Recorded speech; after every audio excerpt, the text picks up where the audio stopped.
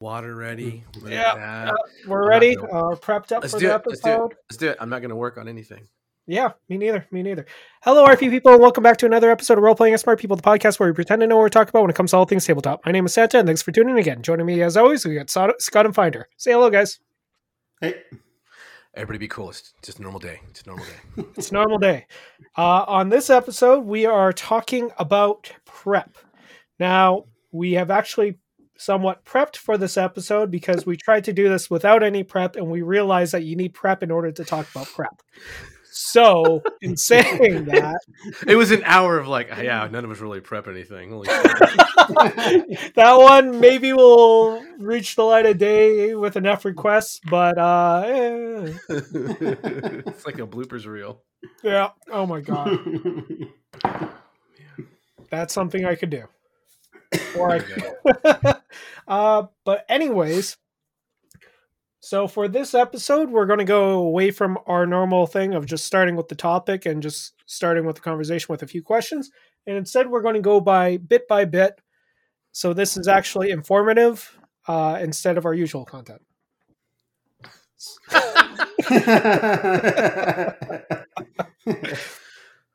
So to start it off, I figured let's start with the seed of adventure. So even before the campaign, you got your friend signed into it, everything like that.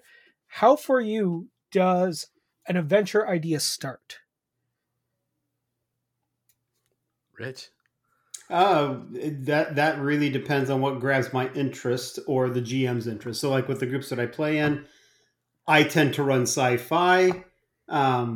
Bob will tend to run Deadlands, not exclusively, but he's like the Deadlands guy. I'm more the sci-fi guy. Ron is more the fantasy guy. But there are things in life that may inspire me. So like the one setting I've been working on, Forlorn Sea, is totally from going to a science museum and having a display on Africa and the Middle East and all that sort of stuff. And that just kind of fascinated me and drew me into coming up with the Forlorn Sea setting that I ran for my kids. So that's where for me, inspiration comes from everywhere. Okay. Yeah, I guess that's the thing is once we do characters, yeah, I don't know. I guess we'll do a genre first. I'll pick a genre, have the people pick a genre, or I'll give them pitches. Or to be honest, is how I usually do it. It'll be a cool picture, and like here's an elevator pitch for the setting or the idea, and they'll go through and pick one. And once they pick that, I will do we'll do a session 0 together because I prefer that. Normally, it's always a session 0 together, and then. In between the session 0 and the first session, I'm also always consuming the media of the genre. So, like, if I were going to run Deadlands, I started watching Deadwood again, and then Gallow Walkers, and anything I get my hands on that kind of went that route. And then we'll make the characters, and then for the rest of the prep is really I get an idea of. I still believe that whenever someone makes a character, they're telling you how they want to play a game and what they want to play the game doing. You know, because if you're shooting as high, then I know you want to do a lot of shooting. If you're fighting as high, you either want to do a lot of fighting or you're trying to defend yourself. And so you can, if you look at the character, you need to look at the rest of the skills around some of those. Well, this is Savage Worlds. Other games, I don't. Same difference. And then that's it for like the initial prep. Yeah, I really just get going that way and start laying out. I prepare like a little breadcrumbs of like, here's where I want to start. And then here's 3 likely directions that they might go from this, but that's it. They're not detailed out whatsoever. I don't even have statistics for 99% of what I do, unless it's on VTTs, and then you have to over prepare on a VTT. Sometimes, yeah. And we'll get to that here in a minute because we'll talk about my Coriolis game. Yeah, there you go, Santa. So when I'm thinking about a campaign, I don't really base it off of like a genre, as weird as that sounds. I have usually like a small idea, and I usually kind of expand from there as kind of idea goes. And by the time I have kind of like a solid idea, then I'll start, asking around to see. Like for instance, my Dungeon World game, I kind of just started off with, I kind of want to run this system, but I don't know too much about it. And then I started kind of expanding from there to the point where I actually have kind of a living space. And it sounds dumb, but I come up with names that I like to apply to places apply to places. And those will kind of give me ideas on how to build it. Or I'll think of like a very specific kind of like, in my mind, I'll think of a vision, or not a vision, but like how I think it would look. And then I'll kind of start building based off of that. It's hard to really explain because as weird as this sounds, ever since I was younger, in order to help myself fall asleep, I've always started building worlds in my head where I start off with like a foundation, and then I start building out, and then I go to like the government and the structure of the city, and I keep on spreading it out until eventually I just kind of fall asleep while doing it. And I've kind of almost taken that and turned it into how I come up with ideas for games. So no, that's cool. Names are powerful, right? Words mean something, and even if you're using the game world, even in a made up language, you're still usually you're going to define those terms, right? Like Rich with his 401c setting, he still defined all those words. And then for you too, Santa, that's interesting. You are a bottom up. So there's two types of world design. There's the bottom up approach where you start with, this is my house, and then here's the village, and here's everything else around it. And then there's the people like me. I don't normally do that. I go, this is the cosmos, and then I funnel down into where the starting point will be. And I think I'm probably in the middle of there because I have seeds of ideas that are more narrowly focused, or like at the bottom. Yeah. But before I go out, I will go really high and then come back down as well. So like with the Grimdark. So here's the other thing from an inspiration perspective is you can find inspiration in like you were saying, Scott, you look at movies and you consume media of a genre that you're going to be running, but you can find it in other things. Like when we were working on Project X. Yeah. There were some things in there that I'm like, that's really cool. Project X may need to pivot. And so let me think about some things differently for my Grimdark fantasy game that I have to play, or that I have to GM here starting in January. So I started looking at that, and there were things within that other setting, like, that's cool, but I don't necessarily like the way they did that. So I want to tweak things a little bit. Yeah. And so that's when we came up with that. And then there was also the whole debate. This you may want to edit this part out, but there's the whole debate about intrinsic good and intrinsic evil that seems to be the bad, or the stay away from that sort of thing, right? There's no such thing as truly evil races. And I'm like, well, what if there were? What would that look like? And that's right, yeah. That's when we came up with this idea of, you know what?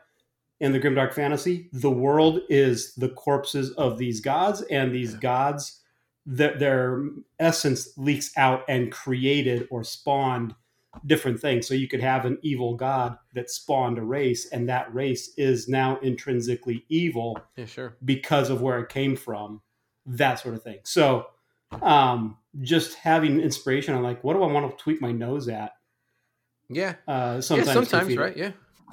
So no, that makes a lot of sense. But that one there is that's why I say, Scott, that sometimes I think I'm in the middle there, because that one there started cosmologically, then smaller, and I bounce back and forth between where I'm going with what I'm designing, depending on what I want to do with a particular adventure. Yeah, sure. I'll tell you the secret of top down. Sorry, top down is almost always a waste of time. I have done it a lot, and it's almost always a waste. It's like the same difference as, here's my 40-page binder of nonsense that I know no one's going to read, but I wrote it, and when we're playing, I'm going to reference things that you don't know, and that's why I say it's mostly a waste of time. That's why I like how Dungeon World does its lore building, and I prefer that way now, and I've tried to retrain myself to do that. Well, it's kind of interesting, Fighter, because I think from a bottom up kind of, for figuring out a seed for an adventure, I feel like it starts with more of a what if scenario than anything else. Because you even said yourself, well, what if? And I think that's a good way of designing a little bit, because in the end of the day, if we don't ask the what if, we're just sort of building what is, if that. Yeah, Absolutely. sure. Yeah. So the next one would be, and I think we've kind of covered this a little bit, but how do you figure out the locations after you figured out the seed, like the seed? I mean, we did talk about that a little bit, but Yeah, we did. You also got to take characters into account a little bit, because if you Mhm. get the fish out of water, like Dragonlance, I'm running Shadow of the Dragon Queen, and we're playing in reconnected. We're playing in Solamnia, up near we're in the Slamnic Plains, like right in the middle between Palanthas and Calamon. But most of the party aren't Solamnic humans, and they're also not normal for the region. And so it paints a little bit of a difficulty picture. You kind of stray away from the threads of believability Mhm. when you do that. But, it still works. It's just, you just make the rest of the population. So I don't know. That's one consideration I always look at as characters.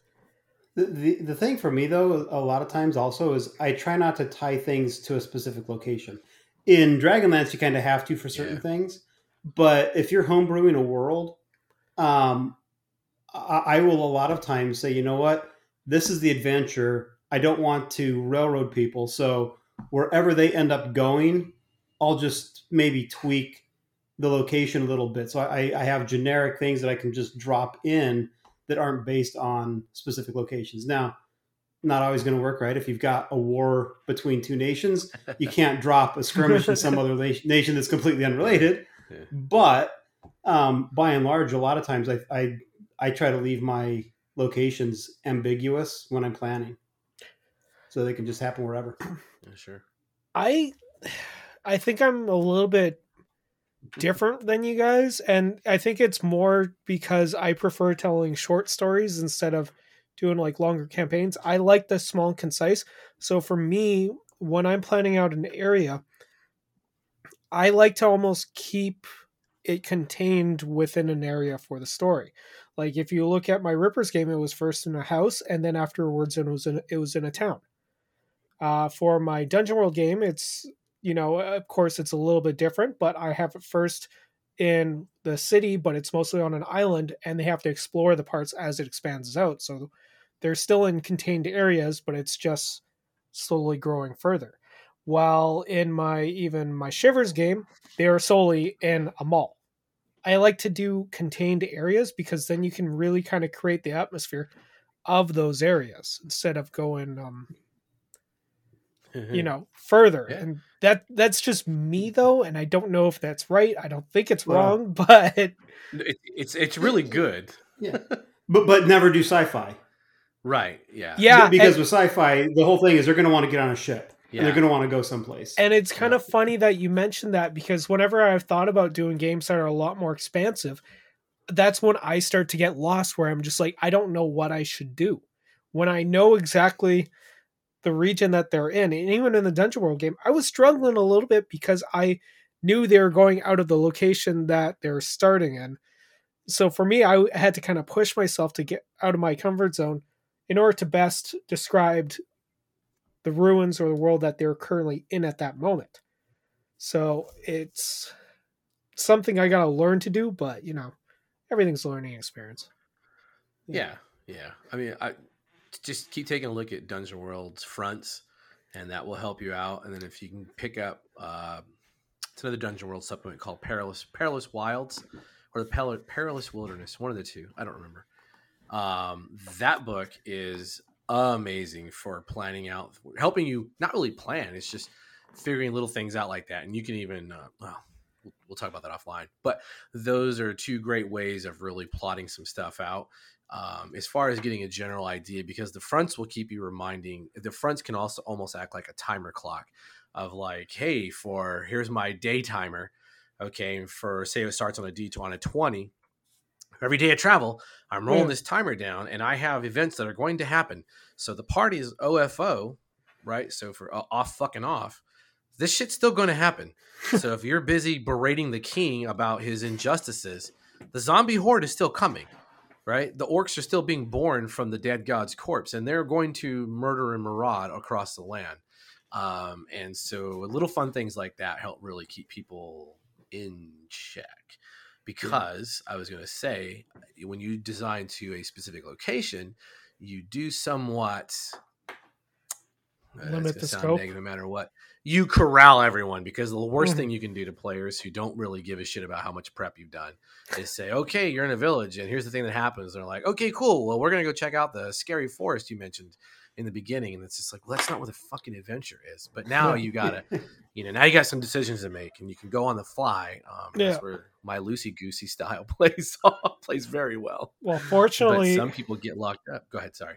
I was going to say you were talking first, so technically it's me interrupting. But you're good. I actually planned for events in the forest in case they went out, just because it was like, this is still the region. I didn't care where exactly they were going to go into, but because I knew that was a possibility, I was like, okay, these are some of the scenarios that can happen when they're in the forest. These are some of the scenarios that can happen when they go here.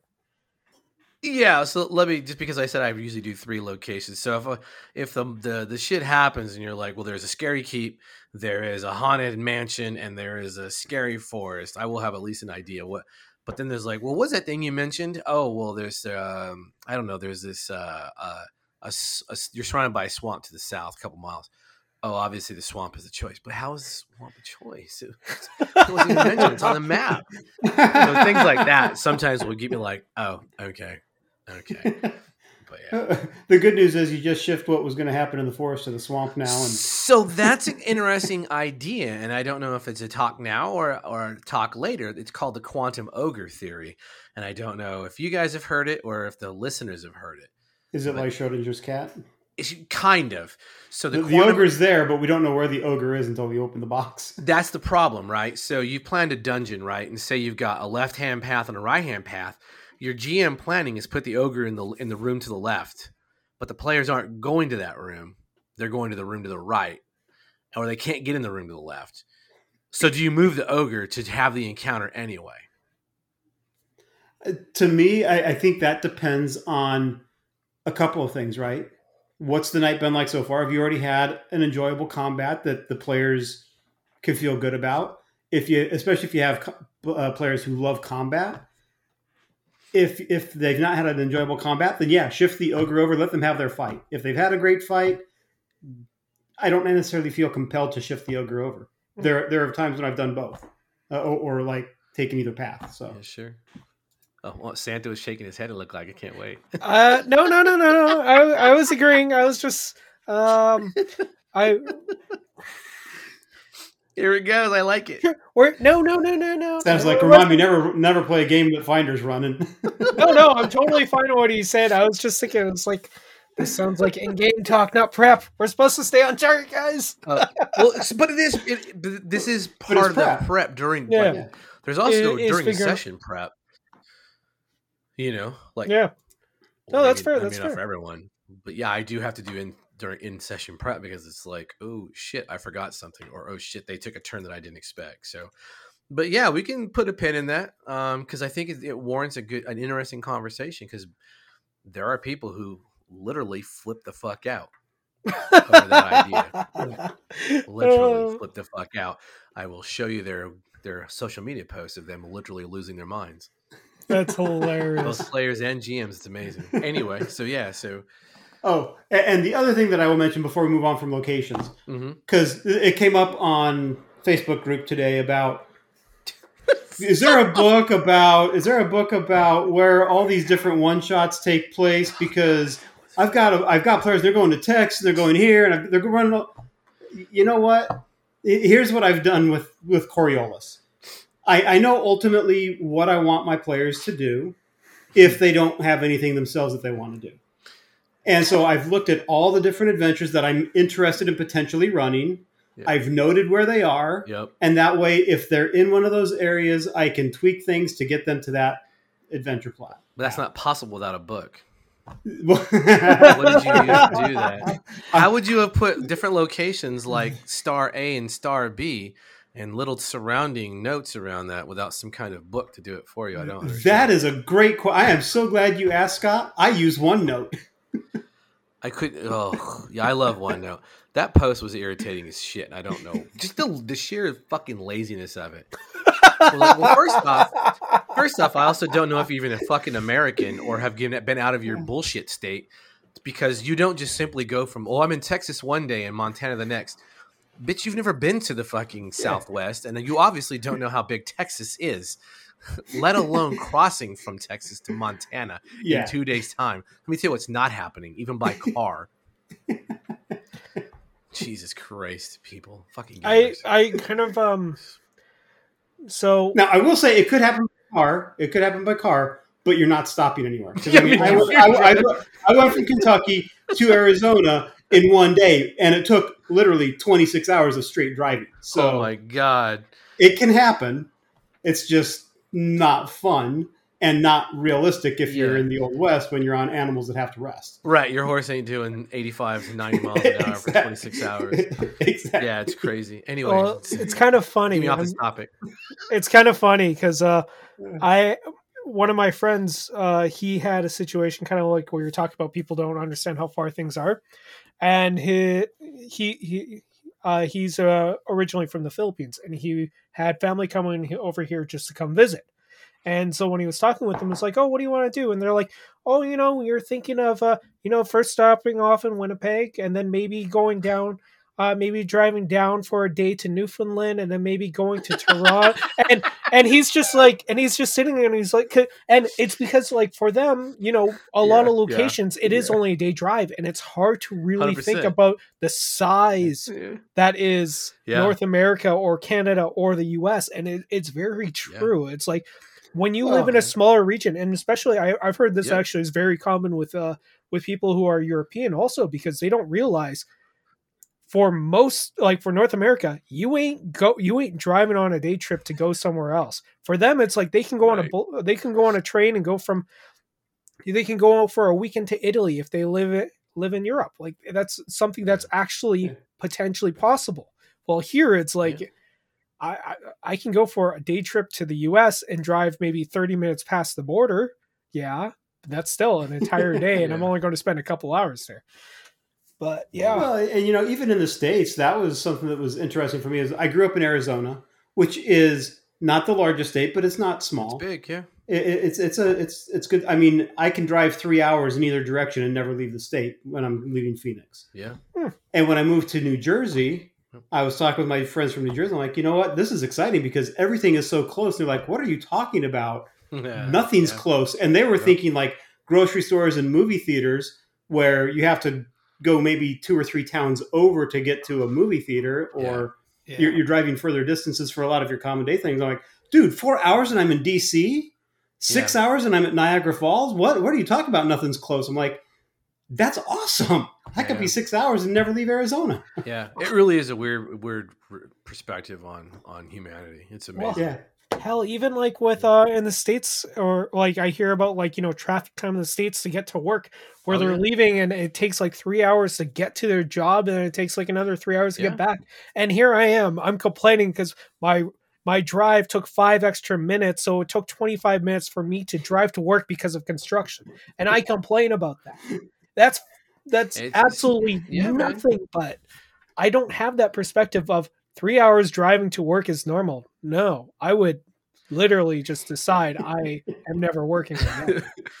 Let's put a pin in this, and we'll call the episode "Touch Grass," and we'll talk about travel and shit.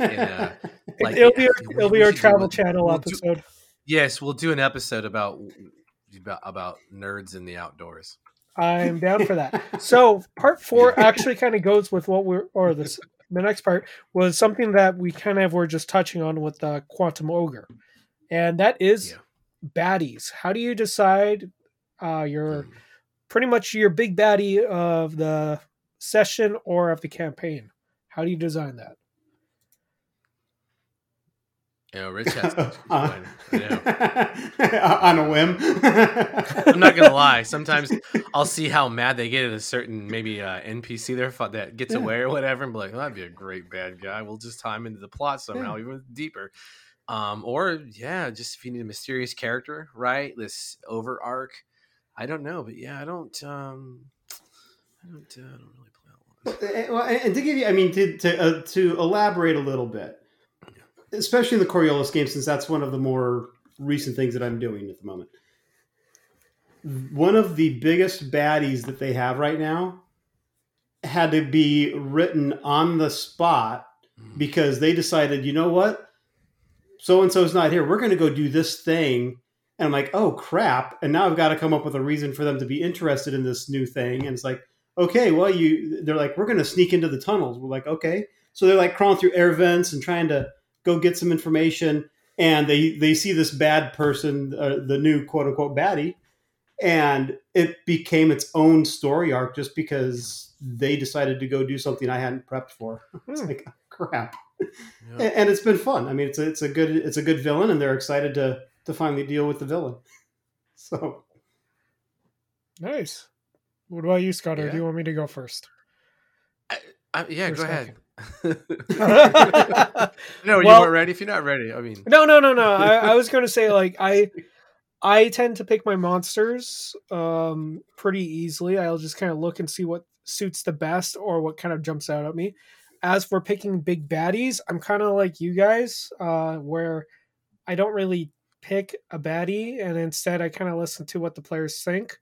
While also, if they think something's super obvious, it's more fun to try and think of some misdirections or some red herrings just to throw them off the scent. I have more fun actually trying to make them more confused and theorize more than trying to think of, oh, this guy is the big manipulative evil monster. Ha ha ha. Yeah. Even in my Rippers game, I didn't know who the werewolf was. It was only after the session that I was like, oh, you know what? This would actually be interesting. And it was just because I just let the characters or the NPCs kind of go, which that we'll talk about NPCs in a second. But anyways, Scott. Yeah. I mean, it just sometimes it makes sense when you have to, I know there are people who know everything. A lot of people who run modules, you have to kind of know the back bads. You got to know what's going on. You don't got to do them. I wouldn't suggest. I never advise you doing the modules verbatim. And I know there's this desire because written modules, especially classic modules, are part of the zeitgeist of gaming, right? So if I tell you, Rich, that hey, we decided not to wake up the paladin in the pyramid in the Pharaoh's area, right? You know what I'm talking about, right? And so we have that shared experience, and it's like this secondhand talk where it's like, oh, okay, we know what happened, and like, well, this is what we did. And I get there's a desire to sort of do that by rote, but I always advise you don't have to do modules as they're written. Sometimes they weren't written by the best people. So there's that, but I will do like every once in a while. I'm really trying to get better about the fronts because I think Dungeon World fronts help me kind of concentrate. They give me my ability to do my super extroverted maniacal behavior, but I can always look down and see this little chart of like, okay, well, this is the thing. Here's another thing. And here's another thing. I'm like, oh yeah, I got to include that shit. So that helps. But like when I did the one about the evil druid, well, she wasn't evil. I mean, she wasn't true evil. She just was broken, and being broken meant she was willing to do almost anything to become unbroken. And I knew I wanted that. But for me, I guess the big thing I do is this is going to sound real bad. I don't stat my villains. I don't. And it's not to cheat, but I don't stat my villains because I don't give a shit, especially because I run Savage Worlds or even Dungeon World. And I need to be able to present someone who can create a fun and amazing boss battle. And if I've planned for that, that's never going to work out well. It's going to rely on too much stuff. And I don't do anything like, well, I have dispel auras and I throw dispel orbs all over the place. I don't do stuff like that, but I'd be like, oh, okay, no, I need this to, this skill makes more sense based on what's happening. But yeah, I guess, I don't know. It feels like, I don't know, am I cheating? I don't feel like I'm cheating because I don't do it to win. I want to challenge the characters and the players with the same idea. I want the players to have to figure shit out about the bad guys, and then the characters to overcome that because the players are now clever and they realize that all the answers are on their sheets. If that makes any sense whatsoever. Maybe I do cheat. Shit. Well, I don't think it. I don't know that I consider it cheating. No, yeah. I agree. Savage World tells you to build your characters, build your bad guys however you want. Yeah, that's like my favorite part. So I'm like, but I mean, I do the same thing. Although I will prep my bad guys, my bad guy NPCs right before the game. That way, I've got some stuff on the character sheet because I play 100% VTT. Yeah. If I wasn't playing VTT, I probably wouldn't even do that because it's quick and easy to just pick up dice. No, but I like being able to roll. I like seeing the roll templates. I like having the name there. That way, you know who's who. So I will put together a character sheet, which does require that I put things in. However, I have yet to ever put down a full list of spells or even PowerPoints. I think also, because of the system that you use, it is doable. I think if it was D&D, it would be kind of a little bit cheating because it is based on pretty much hit points, all that kind of, all the crap, to put it lightly. While with Savage Worlds, don't really need to have those things. Like, you can have an idea. Like, you could be like, oh, he has like D8 strength, blah, blah, blah. But you don't really need to clear cut everything for it to still work. Yeah, no. Because of what makes sense in the situation, right? If it's an enemy mage, they're probably going to have an 8 or a 10 smarts, right? To be a good mage. Or if they're a super, super evil villain, I might give them a D12 and be like, congratulations, you're facing someone who's obviously much smarter than your characters. And here's why they're the villain. But yeah, you're not wrong. So, Rich, I do the same thing. I didn't have your guys' final villains until we were ready to play last week when Forge fucked us. Partially because I forgot, and then partially because I was like, oh, and then I had to make some real interesting decisions, and I'm like, I'm not doing that based on what I had read. I'm like, that would be boring as shit. Let's try a couple of different combinations to really challenge them. But yeah, D&D, I couldn't, like we were talking about, I couldn't imagine be like, oh, I need a 15th level archmage villain. Look at the book, all the work is done for you. Right, just I guess I'm gonna find a generator that does random rolls because it does the characters for me because I ain't doing that shit. Well, dude, it's all in the book. If you don't use the book, people will get mad. Well, that is true in a lot of cases. Yeah, in D&D, that's why legitimately true. Well, yeah, because you expect there's a fairness, right? And games like D&D are built on the like Rich said. Savage Worlds specifically tells you in the book, you do not have to worry about do not build your villains like you build a player character. Yeah. You are not to do that. Whereas D&D, there's this, and not even just D&D, I would say D20 in general, there's this feeling of you have to have this equity and fairness across the spectrum because your players have to have reasonable rules, and it has to be structured the same way. But yeah, every D20 every DM that I've ever seen rolls their dice behind a GM screen. Except for me, I cannot stand that shit. Roll them in the open. But I mean, they want that screen so they can cheat. Yes, 100%. For their villains or for their characters, because they want to build an interesting game as well. Yes, but that's exactly. Well, exactly. They cheat by rolling behind the screen. We cheat because we build our characters in the moment. Yeah. Oh, that's good. That's a good. Maybe another good job. That's actually. I think. I'm writing down on the baddies. Wow, we're coming up with good episodes on this one. It is cheating because this is interesting because the fudging dice rolls is still a heated argument, and I even thought of the title. There you go. Yeah, I'll write it down. But all right. Now I will also second what you said, though, Scott. Is I don't think I've ever run a module as it's written. That I will change elements of it. The way you're changing the Sunless Citadel is awesome. No, thank you. I'm thoroughly enjoying it. And having run that adventure, it's like I kind of know what's going to happen in certain areas, or I know what the encounter looks like. But the twists that you've introduced have been entertaining, and I've had a lot of fun. And this next scene, I have been thinking now for 2 weeks of what I need my character to do. Yeah. And unfortunately, he's not going first. So, shit, I should check that. Do we still have I think oh man, I think it's still up. I think we left it should be. everything. It's like I know that the Kinder's gone because he ran back. Yes. I know that the Knight ran up. And then I can't remember who goes next. But yeah, I'm like, man, I wish I could go because there's somebody in there that I totally want to interrupt. Yeah. Yeah, that's the thing of knowing kind of what you said, some of what's coming, and but yeah, I'm hoping I put enough changes in there, like the deep Dragonlance lore. Yeah, you know, is definitely. And for you, it's not even necessarily anything that I remember from that specific encounter or that specific room. Mm-hmm. It's more around the way you described people when they were listening at the doors. I'm like, oh crap, there's somebody in there that you guys want me to deal with very quickly because otherwise your crap's going to get messed up pretty badly. I'm looking forward to this next Wednesday. It's like I'm going. My whole thought is, crap. Is there going to be a havoc spell coming my way now since I use that so much? Cannot wait for Wednesday. Yeah. All right. So the next one.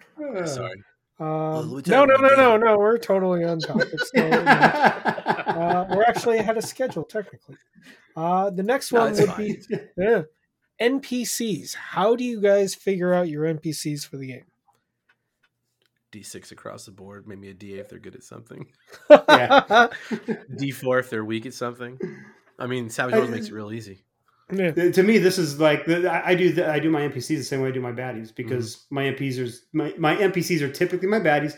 Not always. I guess we need to clarify that there are opposing NPCs and friendly NPCs. Yeah. And so for the friendly NPCs in Coriolis, most of the time it's on the fly because the crew has a group talent called a friend in every port, and that basically allows them to find a contact in whatever location they're in, and they can use it once per session in their location.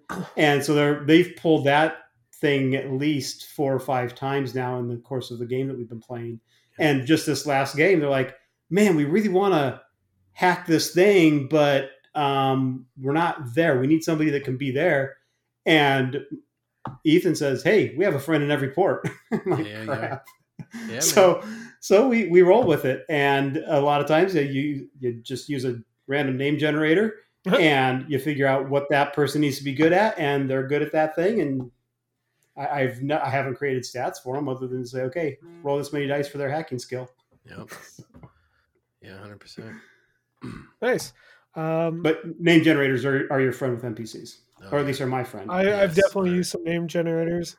I usually come up with a name with usually what their job currently is, and then 2 personality traits. If I feel like they're going to be around the character a lot, and then if the people like the character, I tend to just add on to it as it goes, while keeping notes. Just so I'm just like, okay, now that this guy's more of a figure, he has this, which has been described previously, or kind of came up. Like I had one character who kind of became the town gossip, and it wasn't because I planned it. It was just because they needed some information, and when they asked, like, oh, who could we talk to about this, and like they were talking to the bartender, and I was just like, I looked at the list of my names, I was like, oh, that would be blah blah blah, she'll talk you ear off everything. And it just happened to be that the character I was looking at was the one who was also kind of like the church going lady.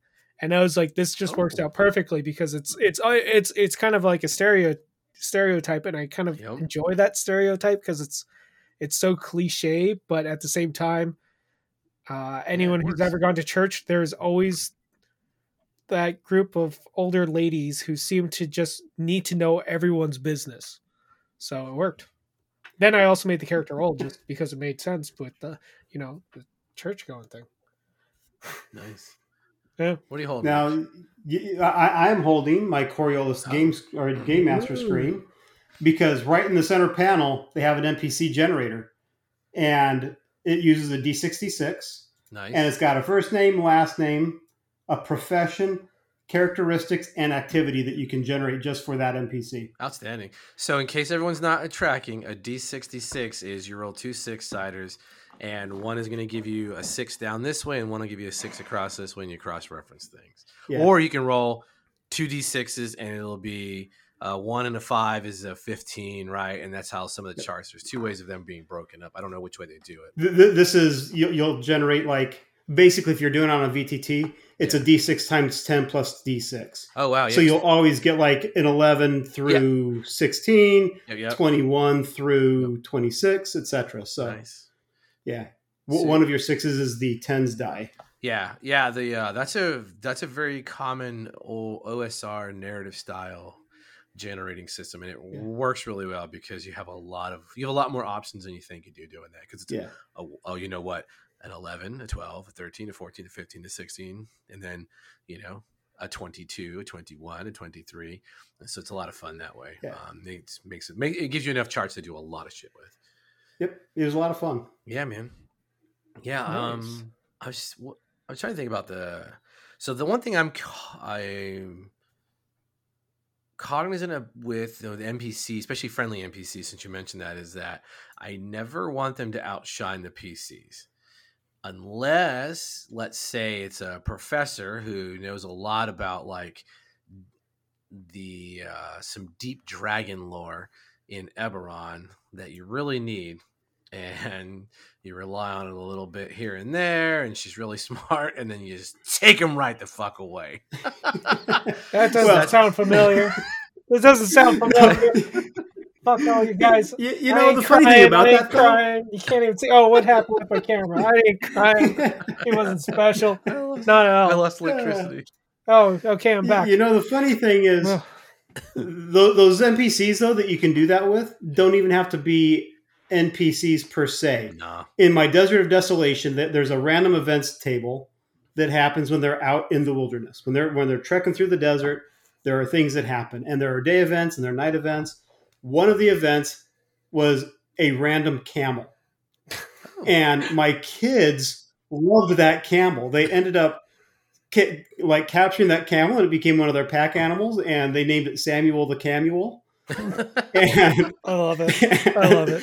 And half of the party thought Samuel was a spy for somebody. Sure. Yeah. And the other half said, no, it's just Samuel. And then when they ended up having to leave Samuel, there was like, oh no, be safe, Samuel, as they trekked to fight the big bad guy. But it was just funny how much they latched onto just that one random encounter that became its own NPC in its own right. It was its own character. So yeah, absolutely. Hell, in the Neon Blood game I ran, they fell in love with their 2035 Waffle House that they always gathered at. That was their gathering spot. It wasn't a bar or anything. They would go to a Waffle House. That's awesome. Nice. But they couldn't stop going to the Waffle House. It was amazing. It was like, this is insanity. You guys are professional murderers. Well, it's like that scene from Pulp Fiction, right? 100%, right? Yeah.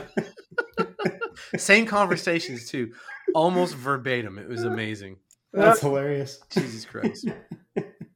And you know what? Before we leave this, though, there is one thing that I need to take a step back to inspiration.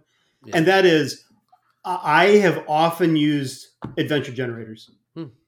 Like there's a great one on DriveThruRPG that I've used that follows the screenplay format. It's got like 5 or 6 tables that you roll on to generate this for this, and they encounter this while dealing with this problem.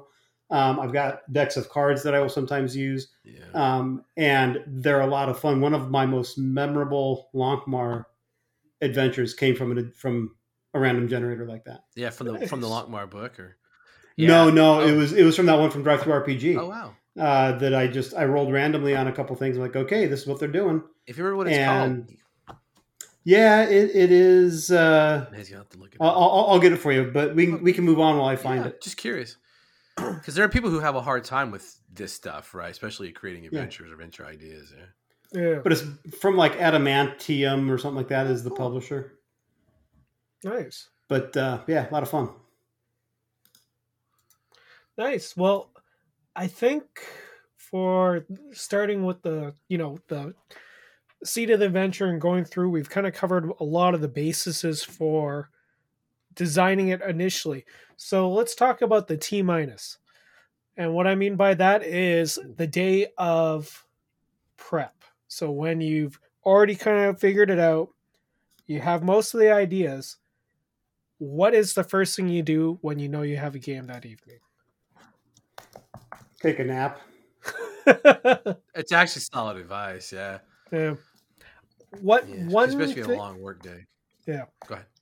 Oh, actually, I was gonna just say, like, the day of.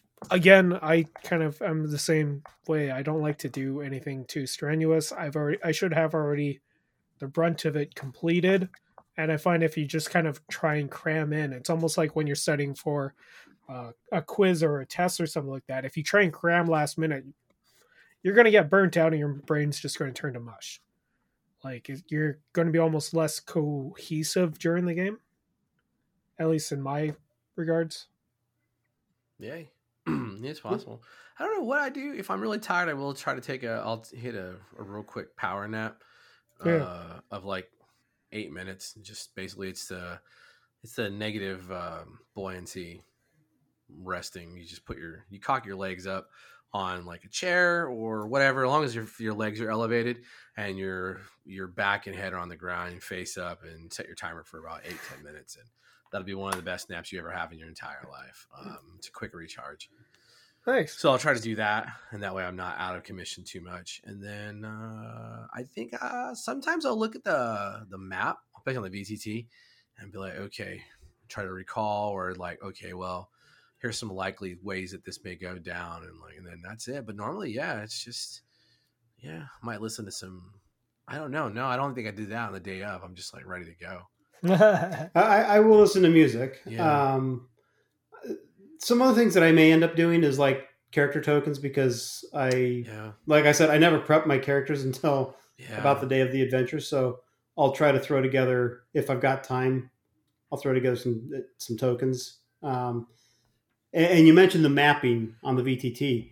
Something that I love about VTTs is the GM layer, where I can have notes. So sometimes I may have to go in and make some notes on, you know what, don't forget this part in this room, or whatever, which is a lot easier on the VTT than it ever was in person, because I've got my map right there and it's front and center of my face. So, but day of prep, it's not a whole lot of stuff that I do. Yeah, and if you are on the VTTs, the notes are really cool, because that way if you're using cameras, no one ever has to see you look down.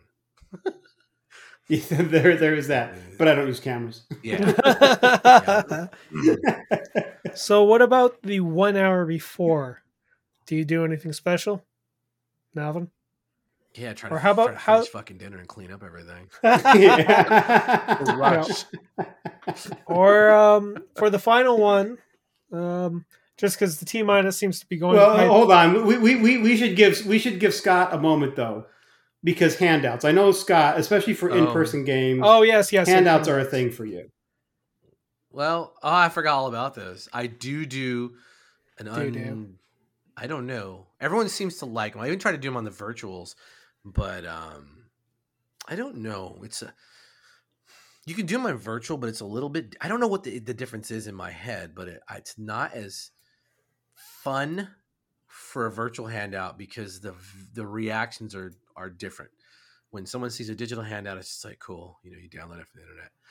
But when you see like the burnt matte paper or the partial Spanish, and there's like burn marks and you can't read all of it, and I hand that to you and you're like, oh, this thing still smells like it's been fucking on fire, and that is a good reaction at the table. Or you hand someone like I have I wish I had them in front of me. I have these little some of the inventions I do will be like strange markings on a body. Well, I have this molding clay, and I'll push it down, and then I'll paint the clay the color of the person's skin, and then do like the slits or draw the runes, and then paint the shit red like it's blood in there, or drop like gemstone shards if there's something, and give that out to someone. So there's like this real tactile, like, oh my God, this would be the wound that I'm looking at on this corpse.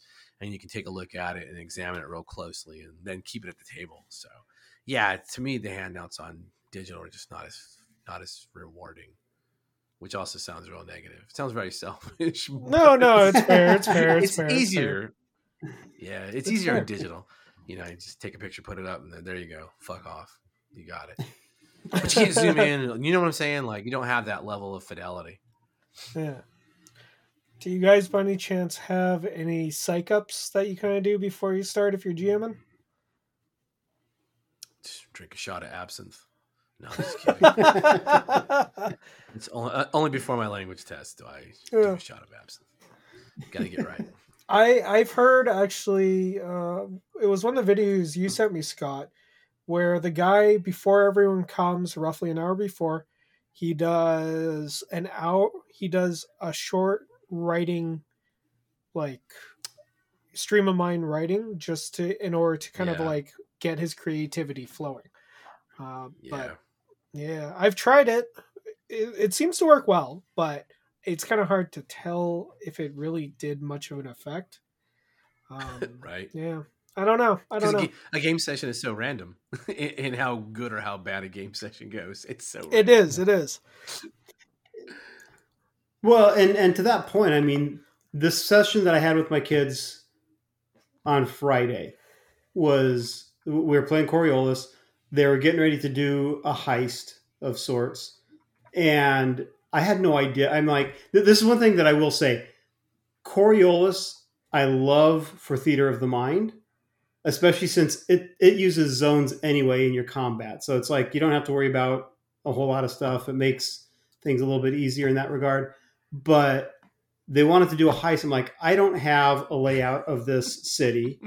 I don't have a layout of the facility. I'm not interested in trying to find one. Yeah. And so my whole pregame prep for that, and even leading into it, was, okay, we're going to see how this goes, because I have no clue. And I will try to structure it somewhat like maybe a dramatic task from Savage Worlds, but I know they're going to want a little bit more. So yeah.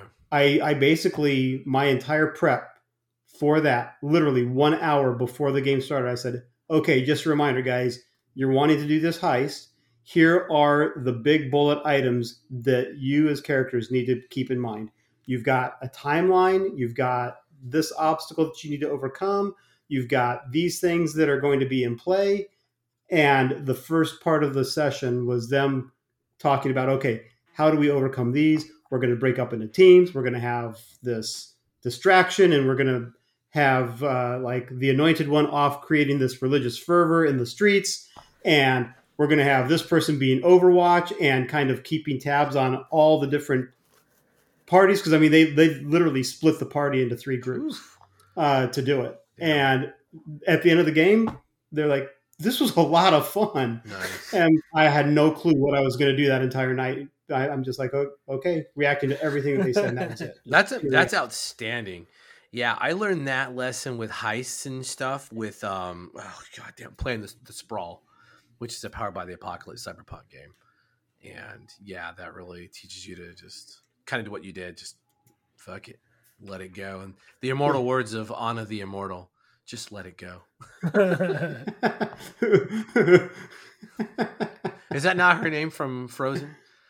Is it on? I've never seen it. I've never seen it, so I don't know. Someone will correct me. I don't have little kids, so I don't know. Anya? Anyway. Yeah, sorry, I had to run away for a second, but I am back. You're fine. No one knew what you were doing until you told everyone. Well, no, they would see it on video. Whatever. Yeah, maybe. If they watch it. But if they watch it. But if they watch it. Yeah, I don't know. I don't have much else to add. Do you guys got anything? Yes, the name of that drive-thru RPG adventure generator that I use is called Random Fantasy Adventure Generator by Adamant Entertainment. Interesting. I'll have to take a look at that just because it's always curious to see something fun that you could use for play around with things. Yeah, I don't know. I guess for me the big one is inspiration. Like I will actively now I really sound demented. I will actively avoid counter genres in movies and shit. Like if I'm running a science fiction, I won't watch Old West stuff. I will avoid fantasy. I will lock myself into like just kind of narrow scoping things, especially if it's getting closer to a session. I'll try to do something where it's like, I know I sound maniacal now, because I tend to lose interest rapidly, very rapidly. And that's probably a new shiny. That's a whole ass shit to think about. And it's not burnout. It's not burnout at all. I think it's a whole different thing. No, Now, I will say though, there are times when you can have complementing genres. So, for example, Firefly is sci-fi, but there's such a heavy Western influence to it. Yeah, 100%. I'll even watch I'll watch Firefly if I'm doing sci-fi and or Deadlands, which I never do Deadlands because it's lame. I said it. See, I enjoy Deadlands. It's hard for me to run it. I want to enjoy Deadlands so bad. Maybe I should play Lost Colony. Maybe I should play Deadlands. Yeah, you might like it if it's playing it. Like I might, because then it could. Yeah. If anyone out there listening wants to run Deadlands, let me know. I'll play Deadlands, and I won't shit on your Deadlands game because I just want to play Deadlands. I don't want to run Deadlands. Maybe I'll run a Deadlands for you. We can find someone. Let's get Other Scott. Other Scott, you want to run Deadlands? Yeah, and that way I can make a character that's an amalgam of a 12-foot giant. No, I want to be a 20-foot Bass Reeves. Swearingen and who? And Bass Reeves. You should look at Bass Reeves. He's a very interesting historical figure. He's the inspiration for the Lone Ranger, and the guy was fucking balling out Old West. He arrested his own kid. Nice. That's cool. Yeah. It's one of those Old West heroes. Because he wasn't a bad. He had a good story though. But yeah, see, so you're like, cocksucker. Then you can just say, I'm just what my character would do. I can imagine that like Rooster Cogburn's GM is like, dude, like, right. What? It's what my character would do. He's a freaking sheriff. It's what my character would do, damn it. What about Deadlands at one of the conventions and just every other word is going to be, whore and cocksucker. And be like, it's just playing to this. That's what my character would do. Yeah, cocksucker. We're definitely not getting monetized on this one with our two subscribers. Hey! On YouTube, we have a total of I have no idea how many. Whatever, because it doesn't matter. I don't think I can't think of anything else for prep wise. I'm glad you mentioned the handouts because I do try to do that.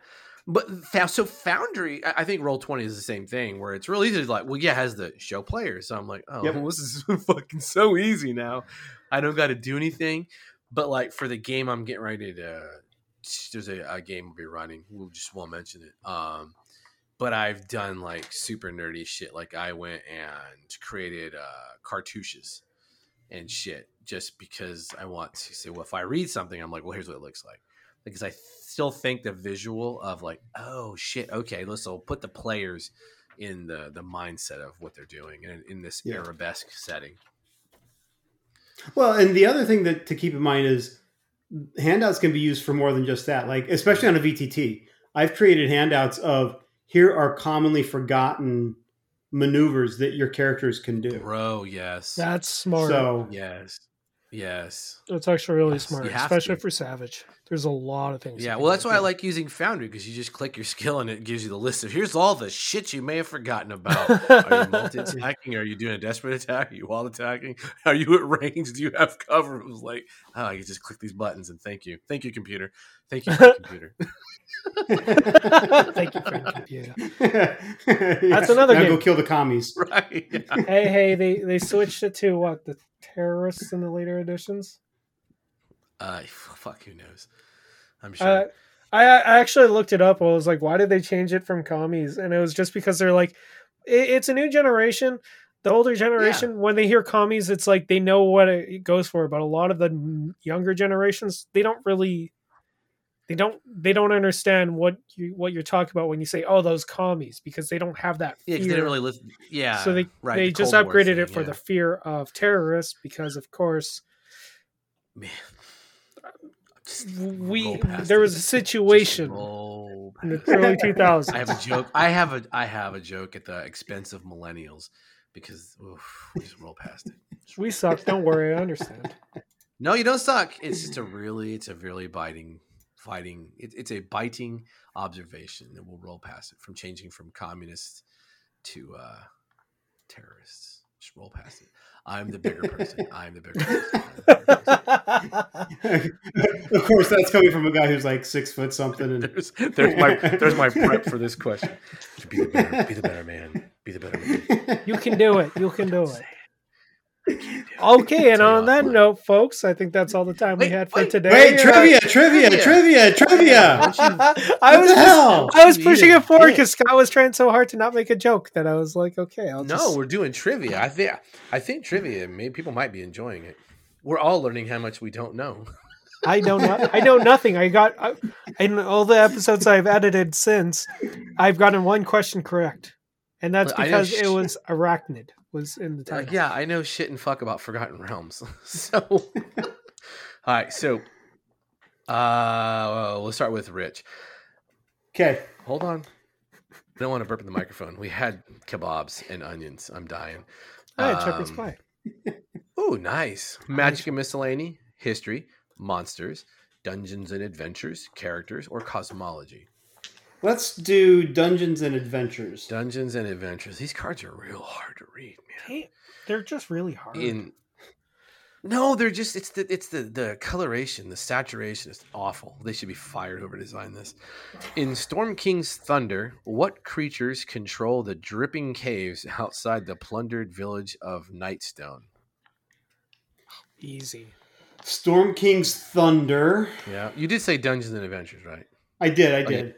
Yeah, Storm King Thunder, dripping caves. So I recognize that name, Storm King's Thunder. Yes, the dripping caves. Let's go ahead with screw it. We'll say sea hags. Sea hags. All right, so it's the purple one. Goblins is the answer. Goblins. I'd rather fight goblins than servers. Just put that out there. Spoiler alert, I guess. Yeah. It's only like one of the oldest ones out there. Okay, good question. Magic and miscellany, history, monsters, characters, or cosmology? Monsters. Which humanoids, often played as characters, are immune to the paralytic touch of ghouls? God, why do you get the easy ones? And why do I not know them? Okay, let's see. Oh no! I would have to say probably. Okay, what's the creature again? Sorry. Paralytic. Oh God, Jared, humanoid often played as characters. Which humanoids often played as characters are immune to the paralytic touch of ghouls? Drow? Bro. No. Was it Harrows? Are they playable back then? I'm trying to think. Part of me is Drow your final answer? Rich, you understand where I'm at right now, right? I understand where you're at. I don't know that I remember the answer, but I would have a guess. Okay, Okay, is Drow your final answer? No, don't pass. Just Drow your final answer. I'm saying it is my final answer, but don't tell me. Let Finder pick first. Yeah. Okay, Rich.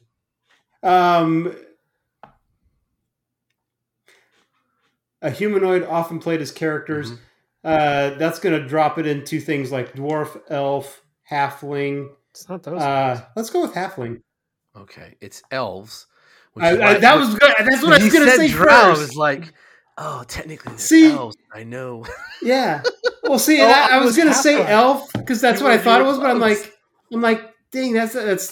Oh my God. That's like too obvious, but it's the elves. They've been. I doubted myself. I was going to say elf. See? Yeah, I was thinking Drow too because I was just like thinking back, like they were not always played as playable characters, so it makes sense for them to have an immunity like that when they were an enemy. So turning into an ally could have just been one that kind of like passed on.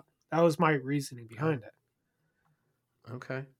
I mean, no, they have much less powerful abilities like turn invisible, dancing lights, cast a fucking darkness spell, levitate.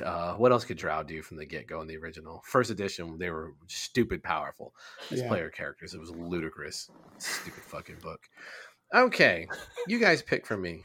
Sorry, the Drizzt Do'Urden is not a good character. What do you think? Magic and miscellany, history, characters, or cosmology?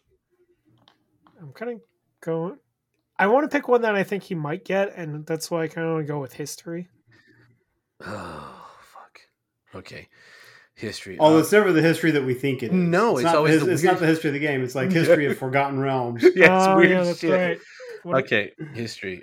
I got to get it just right. What was the nickname for the estate Garrett Gygax bought in Clinton, Wisconsin in 1979? I have no idea. I'm going to say That's not the history of freaking D&D. I That's know. history of Gary It's Gygax. history. I don't know. I'm going to say Blackmore just because it'd be funny doing something. I'm going. I'm going with Grayskull. I could see him doing Grayskull? something. Or Do you mean Grey Hawk? No, Stop. no. Let it roll with it. I'm saying Grayskull because I have a feeling if he wasn't going to, he wouldn't name it because he didn't seem like an egocentric person. I don't think he would name it Greyhawk. I think he would name it after He-Man with Grayskull. Let's put a pin in the conversation. A show topic about Gary Gygax and him being a non-egocentric person. I Christian. Well, and let's also comment. You said this was in what year did this happen? 79. So Which is way before He-Man. No, when did I understand what He-Man wasn't until the 80s. I thought it was the 70s. He-Man came out in the 80s. Oh, then in No. that case, my thing is totally wrong. It is, Yeah, but well, okay. Yes. I have no clue. Dragonlands.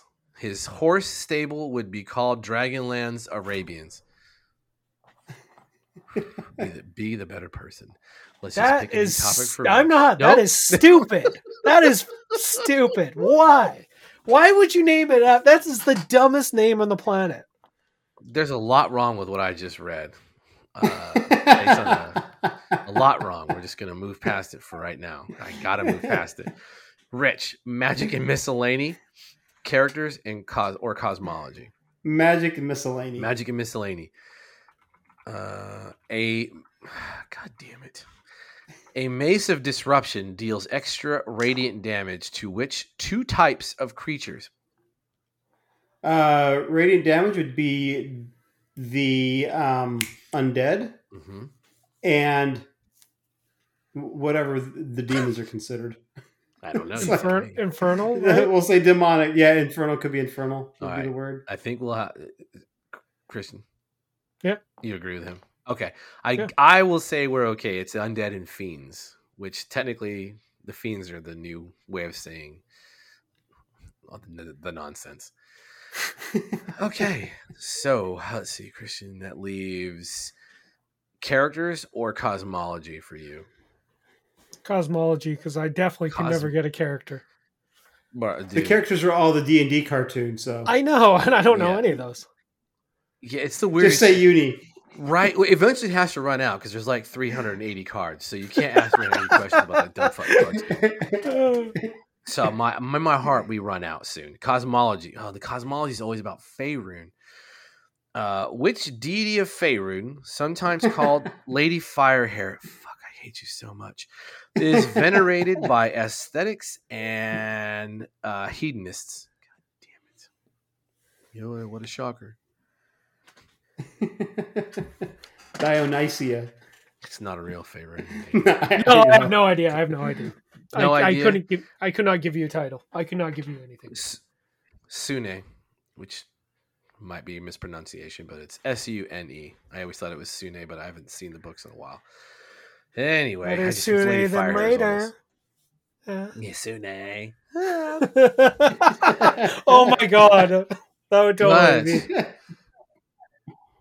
Oh my god. Yeah, I'm picking up where you're going with this. Okay, characters. God damn it, Rich, you cursed us. In the Dungeons and Dragons animated series, 1983 to 1985, who is the main antagonist who wears a one-horned red cowl and is a master of disguise? I'm trying to remember that dude's name. It's like I know who he is. No, I see him. are you serious? He's in the opening credits. Yeah. Yes, he's on his fucking nightmare with his winged nightmare. Yes. He spells, and then Tiamat comes. And Yeah. Christian's just like, I don't know who the fuck that is. All right, you ready? I am Venger. Oh, what a shocker. God that they were so creative with their naming. Honestly, the whole D&D thing, like, it's interesting hearing this shit, but I'm just like, who would remember 99.9% of this? Like, is there really, like, I've heard of, like, what is it, the Tolkien scholars? Is there Wizards of the Coast like? Oh yeah, Appleseed. Yeah, WotC scholars. I don't know what Appleseed. He wrote a 4-volume series on the history of role playing games. But that dude can quote like TSR information, like it was, that's impressive. His kids' birth certificates and shit. Yeah, it's crazy. Yeah, I mean, I know a little bit of it, but when I get bogged down in some of the weird stuff, like I don't give a shit about Forgotten Realms. I think it's a boring setting. I just even I said what I said a few episodes ago was I didn't even know there was an official setting for D&D because I've only ever heard people doing like their own thing. But there's not. So in D&D, in AD&D in 70s, there was none. It was a generic fantasy role-playing system. It wasn't until later on that they introduced Greyhawk. In fact, Greyhawk came after several of the adventure modules even.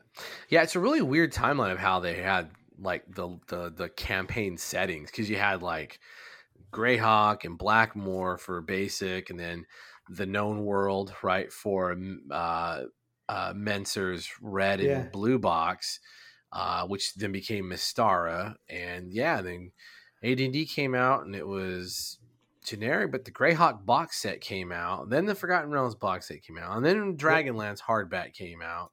And then I'm trying to think of what else. I'm missing some stuff. But yeah, it's not. There's still not really a default, I guess. But I still think Faerun is a default 5e because the very first source book was for Sword Coast Legends, and they have to tell you if you're using this character in other lands, here's what the other lands are, and they'll name Forgotten Realms, but they still go down the list. And I don't know. Because I don't think it could be Greyhawk. I don't know. I don't think so. I have to look at the books again. We could be wrong. Jared will tell us. Jared, please tell us. No, that's his bread and butter, right? Yeah. No, it is. It is. He can clarify it. Yeah, it's a good clarification. When I read from a Faerunian perspective on all the 5e books, unless it's specifically something else.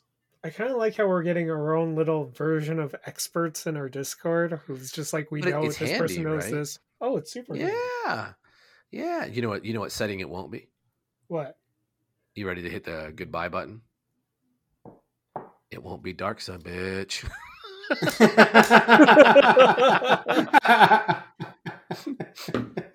And on that note. All right. And on that note, folks, I hope you guys enjoyed this episode. I have had a lot of fun, and I hope you guys have too. If you like this episode, like, subscribe, do all that kind of jazz. I don't know. Maybe I should do this at the beginning when people are still listening instead of when we started joining. So on that note, see you later, folks. See you next week. Bye.